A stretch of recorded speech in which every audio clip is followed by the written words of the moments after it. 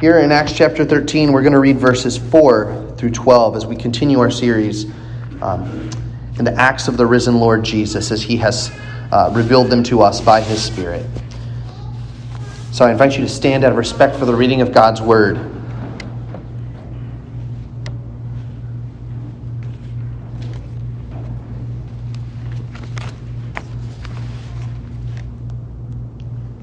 So, being sent out by the Holy Spirit, they went down to Seleucia, and from there they sailed to Cyprus. When they arrived at Salamis, they proclaimed the word of God in the synagogues of the Jews, and they had John to assist them. When they had gone through the whole island as far as Paphos, they came upon a certain magician, a Jewish false prophet named Bar-Jesus. He was with the proconsul, Sergius Paulus, a man of intelligence, who summoned Barnabas and Saul and sought to hear the word of God. But Elymas, the magician, for that is the meaning of his name, opposed them, seeking to turn the proconsul away from the faith.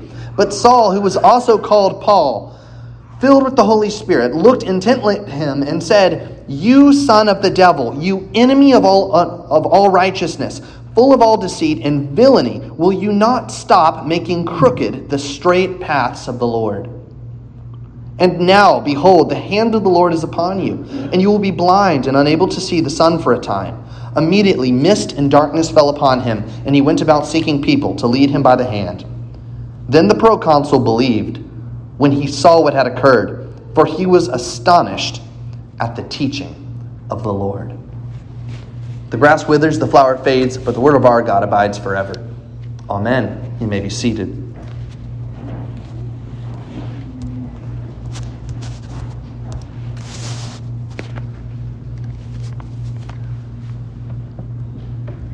There's a poem by John Henry Newman, which I have come to love.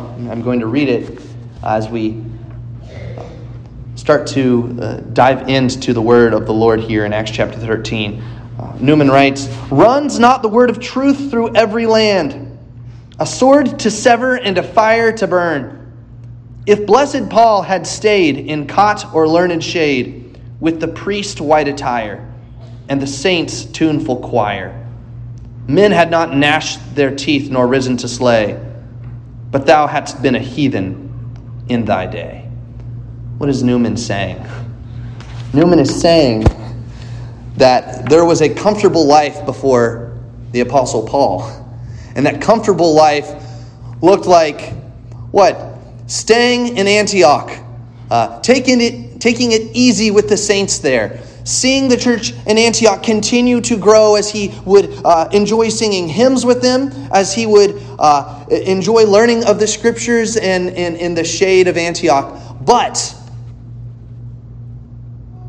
Paul went forth. Paul went on several missionary journeys, and when he did that, it guaranteed two things. First of all, that he would encounter great opposition, that men would gnash their teeth at him and rise to slay him. But also, it ensured that you who have been called by the Lord would come to know the gospel and believe. You see, we're about to study these missionary journeys of Paul. And there are several of them, and it's going to take us through the rest of the book of Acts. But as we lean in and look at these missionary journeys, I don't want it to just be about learning the facts. I certainly, you'll see, probably next week, I'm going to put a map in front of you so you get a sense of the geography and scope of this thing. But what I want you to see is not that you just do a checklist of understanding what these missionary journeys are all about and where they go, but rather that you see that this is about God's mission toward you, toward sinners who desperately needed his gospel, who needed to hear his word. And as we study this history of Saul's travels, what I want you to see is this is really about the great missionary heart of God. And every time that Saul goes to a new city and encounters opposition there, God is saying, it's worth it because my gospel goes forth and sinners believe. That's the golden thread that runs through the rest of the book of Acts. The missionary heart of God. Every map speaks of his intent to save. Every new city that the gospel goes to shows that God he's not just about maintaining the faith in some quiet little place, but he's about spreading the faith. This is your history, because if Paul had not gone forth, how does the poem end? You would be a heathen in this day. You would not have heard the gospel. If he had not taken the gospel at risk of his own life to foreign lands, you probably wouldn't be here. This is the Lord's appointed means of saving sinners like you. And so I want to look at this first narrative. I want to look at the travel to the island of Cyprus, because here we see a snapshot of the missionary heart of God as the gospel goes forth. You'll see that Paul and Barnabas and John Mark, the kind of pastoral intern who's with them, they go to the island of Cyprus. Now, I would ask you, if you were undergoing the first stage of a missionary advance outside of Antioch, and you could go anywhere, where would you go? I mean, you look at the map, and you think, there's a whole ancient world ahead of me. I could go to Rome. I could go really anywhere. But they choose to go to Cyprus. Why? Well, Cyprus is located 100 miles to the west. And it could be that they just went to the first place they hit land. But Barnabas is from Cyprus. Barnabas knows a lot about Cyprus. And Cyprus is also a vacation island. It's a place with tropical trees and where people would enjoy the sun. Now, I don't think any of these reasons are why they sail to Cyprus. I believe they sail to Cyprus because it is a major crossroads of the ancient world. It is a major crossroads in the Mediterranean Sea where people would stop and they'd refuel. And Paul and Barnabas and John Mark know that if the gospel takes root in Cyprus, it goes out everywhere. That seems to be the reason why they slowly but surely go to Cyprus and start making their way along its coastline from Salamis all the way to Paphos on the other side. If the gospel takes root in Cyprus, it goes everywhere. Now, while they're in Cyprus, they have this unexpected opportunity, and it's a wonderful opportunity to speak to the governor, the proconsul of Cyprus. This is the guy that the Romans have put in charge of this important island, and he runs the whole shebang there. He's in charge of it all. And so here's Sergius Paulus, and the scripture says that he summons these men who have been preaching at synagogues, and he wants to hear what they have to say. Now, this is an outright Gentile pagan. He has no connection to the synagogues that we know of. For all we know, he is the first audience of the gospel who has no connection at all with the God of Israel. And yet he says, what is this news? What's this word that's spreading through my land? And the scripture says that he's an intelligent man. He's a man that's interested in these things. And so they go to talk to him. But there's a problem, isn't there? What is the problem? Right? There's opposition that encounters the gospel. And that opposition comes from Elymas, a man who's sitting at the side of the proconsul. And if there are any Lord of the Rings fans out there, I can't help but think of the king of Rohan and that, I can't remember his name, but this sorcerer. What's his name? I don't even know what you said. But that ancient, sinister-sounding name, that man, he's serpent-like. He sits at the side of the king, and he whispers lies into the king's ear. And the king, you can see him visibly as he's rotting away under the devious influence of this man. Now, something like that is going on here, where Elymas has this power, this sway over the proconsul. And the proconsul probably thinks that this man is here right next to him to help to teach him something about the Jewish religion and magic. And he's interested in Elymas. But really, Elymas holds this powerful sway that Sergius Paulus probably doesn't even realize he has over his courts. And that's where this dramatic stage of the gospel versus this evil influence comes. And caught in the crossroads is the soul of Sergius Paulus. He's right in the middle. Now, Paul says something here Now, first of all, you notice this is the first time in the book of Acts that he's singled out as Paul. Why is that? Well, it's because Saul is his Hebrew name, Paul is his Roman name, and he is going to the Gentiles, and so now he's going to be identified with that primarily Gentile Roman name, Paul. So Paul speaks into this dramatic situation, and he says a number of things that I think we ought to focus on. First, he says this to Elymas. He says that you have made crooked the straight paths of the Lord. Now, I want to reflect on that for a moment. This means that the Lord has straight paths that connect sinners with salvation. The straight paths of the Lord that bring the gospel to those that need to hear it.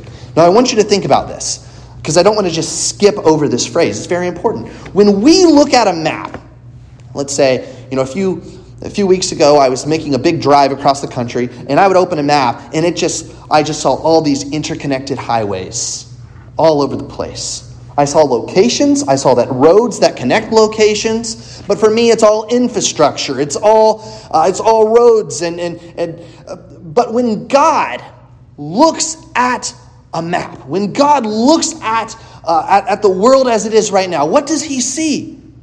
When God looks at a map, he sees sinners who he desires to save. He sees gospel witnesses, and he sees the roads that connect these two by his sovereign decree, by his plan. The Lord sees his straight paths that he has declared from the beginning of time, for how he would take sinners who are living in darkness, he would take gospel witnesses that he has already saved, and he would bring them together by some road that we cannot see. And he would save them by the power of the gospel. That is what the Bible is talking about when it talks about the straight paths of the Lord. It is the paths that none of us can anticipate, but God sees them, the paths that lead from sin to salvation in the intersection of the gospel. Now think of this in terms of Sergius Paulus. Sergius Paulus, this pagan governor of Cyprus, thinks that he is setting up an audience with these interesting teachers. But really what's happening? The Lord is setting up an audience with Sergius Paulus. He's orchestrating this gospel proclamation opportunity. And Sergius Paulus doesn't even realize it. I wonder if Paul and his companions even realized this is what's happening. Because it's unexpected. But what it does is it reveals to us, it reinforces to us the missionary heart of God. Luke 19:10 says this, that the Son of Man came to seek and to save the lost. And then what did we hear in the book of Isaiah this morning? We heard that the Lord sent forth his Son to make straight a highway for salvation. So this is the missionary heart of God.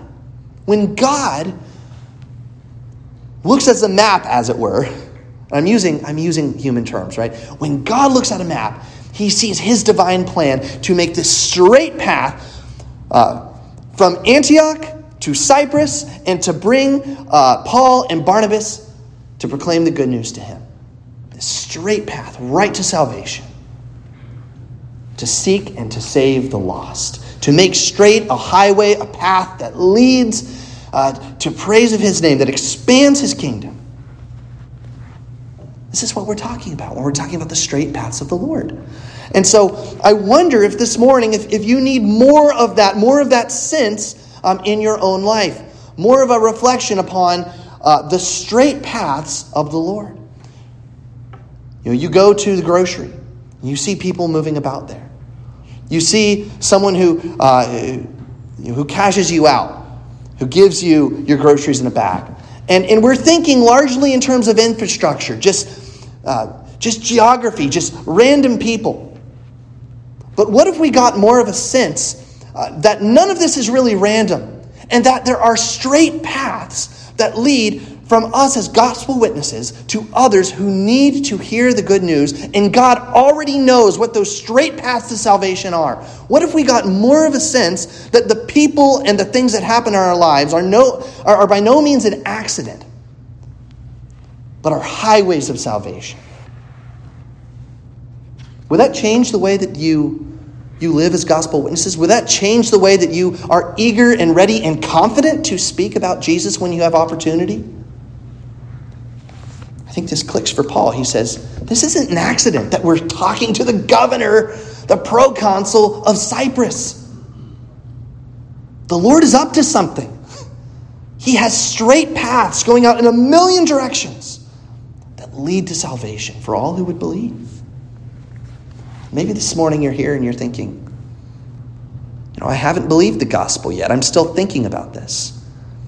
I would suggest boldly that it is not a mistake that you are here, that the Lord has led you to a place where you are hearing good news proclaimed. And by the end of this sermon, you are indeed going to hear the gospel loud and clear. And I would suggest to you that it's not by a mistake that the Lord has put you on this path.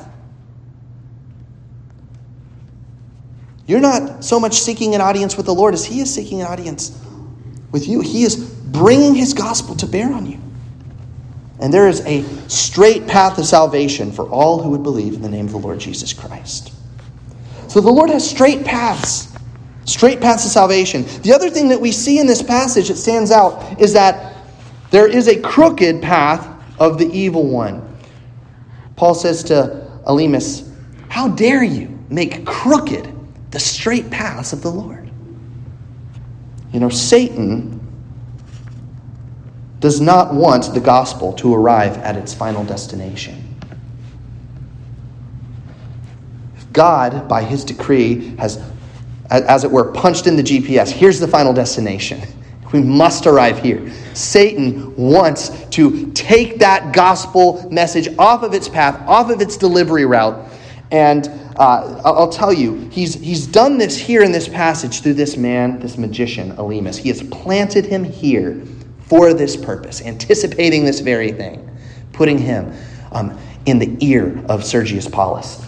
There's something that Satan wants to do. He wants the gospel message to bounce off of Cyprus like a bouncy ball and to sink into the Mediterranean Sea. Just plop into the Mediterranean Sea and just go down, and so that no one ends up hearing it. That's his intent. That's his purpose.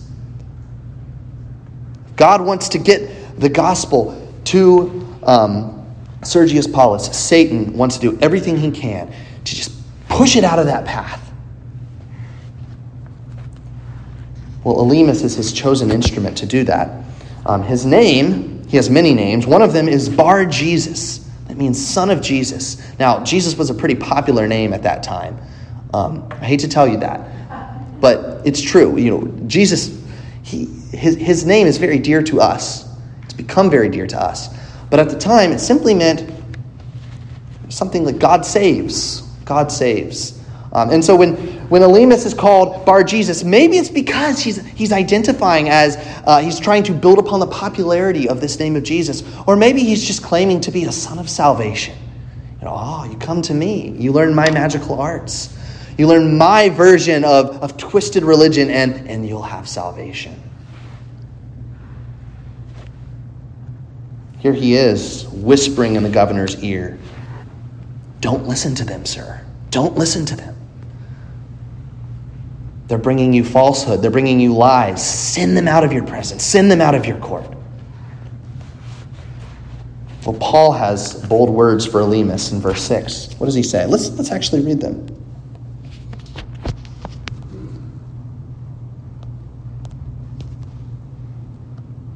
Verse 6, he says,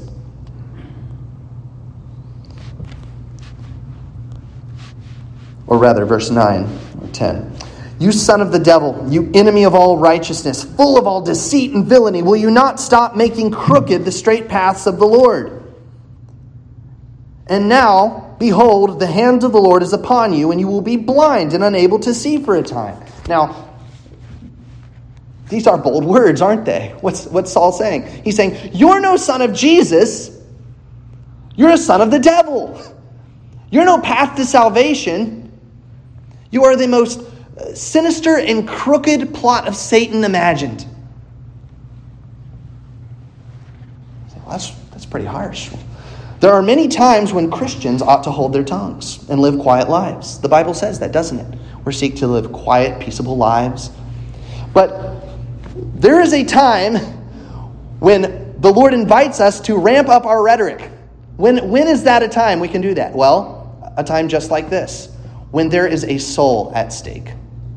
When someone stands between the gospel and another person. When someone is standing in the midst of that straight path of the Lord, from sin to salvation, and they're saying, stop, don't listen to the gospel.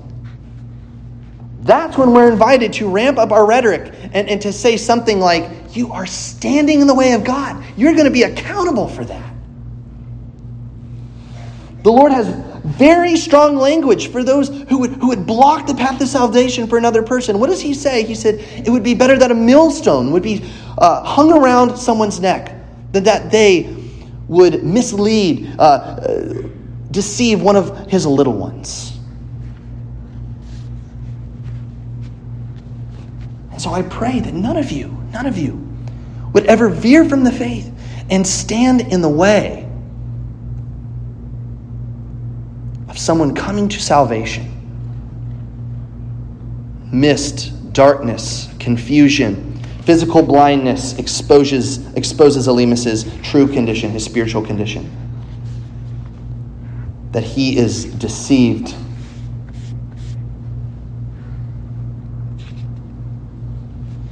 And that his words are untrue. And here's where we see the Lord overcoming opposition and showing that really no one can ultimately stand in the straight paths of the Lord. That when the Lord has determined that the gospel is going to reach a person, it's going to happen. It's going to reach its destination. You notice that in our passage, God took the efforts of Elymas to deter the gospel from its proper path, and he used that very thing to bring Sergius Paulus to saving faith. You know, Elymas tries to stand in the way of God, and it's Elymas who ends up being this visible portrayal of the destitution of spiritual darkness and the truth of the gospel.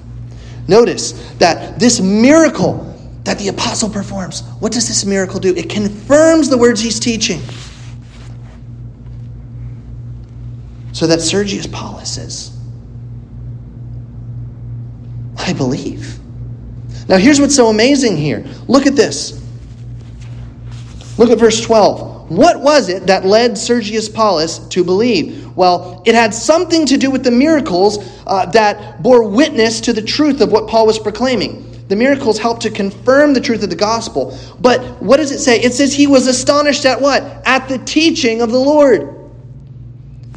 It wasn't the miracles that astonished him the most. He didn't just, believe because, wow, that was a really crazy and cool thing that happened to that magician. He really got taken down. I guess he's true. I guess what Paul's saying is right. No. What was it? It was the teaching. It was the gospel that astonished Sergius Paulus.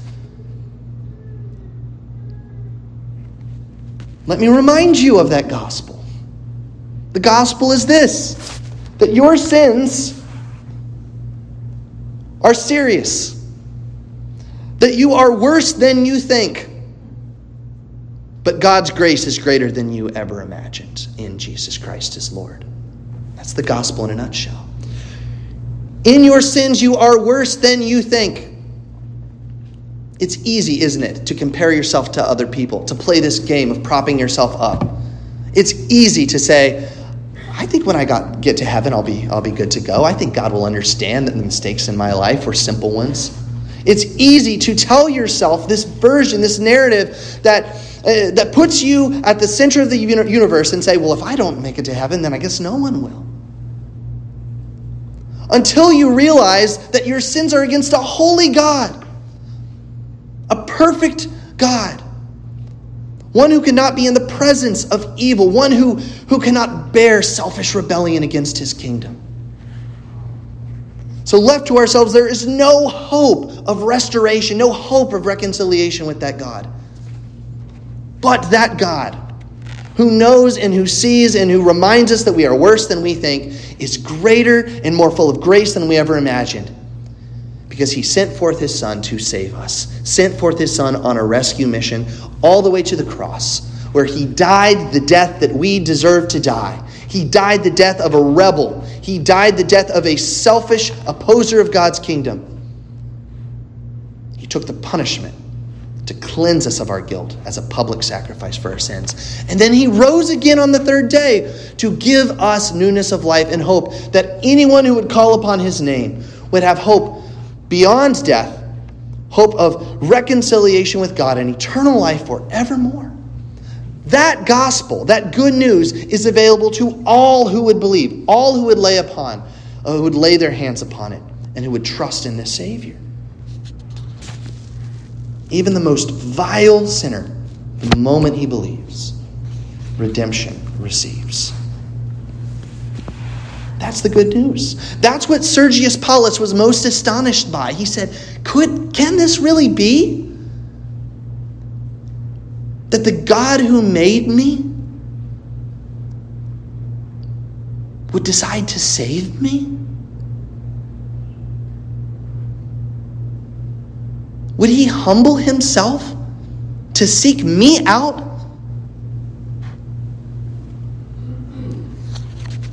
He's astonished by that gospel. Are you astonished? Or have you started to let it just kind of sink into the fabric of your lives and start to forget it? You need to remind yourselves every day that the gospel is of all things, the thing worth saying, wow, about. Wow, God did that for me?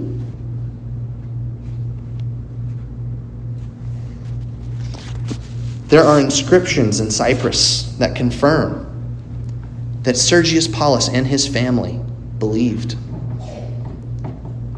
Became a new outpost of God's covenant, a new outpost of his kingdom. Archaeologists have found this, they've confirmed it, and what they've confirmed is that he is the first known Gentile pagan convert. You see, it really was this. If the gospel hadn't gone to Sergius Paulus, probably wouldn't have come to us. He represents this outpost of the gospel, not just going to this ring of God-fearers who were outside the covenant but knew about the God of Israel. This is a guy who knew nothing of the God of Israel, who may not have ever set foot in a synagogue, and yet he is welcomed, and so we are welcomed. Do you believe? Do you believe this gospel? God invites you this morning to join him on his straight paths, to meet him on these straight paths that go out to save sinners and to bring him into his kingdom. And now he calls you to take the gospel to a world that needs it, in your witness, in our corporate witness, and in the individual words that you're able to share to those who are living in darkness. His straight paths go forward through us even today. Let's pray. Heavenly Father,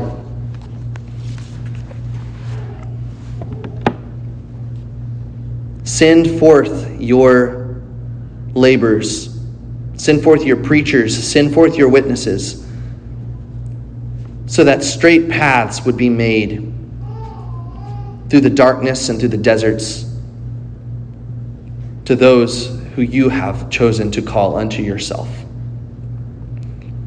Lord, we do not know where your straight paths lead precisely, Lord, but we know that you have them, and we know that we are used as instruments for their advancement. And so we ask, Lord, that we would be ready to take the gospel, that you would save sinners, and that the reaction to all of this would be astonishment every day at the beauty of your gospel and what you are doing through it.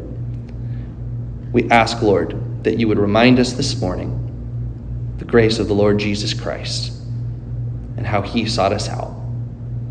We pray this in his name. Amen. We come to the time of the Lord's Supper. I invite our elders to come forward to help serve.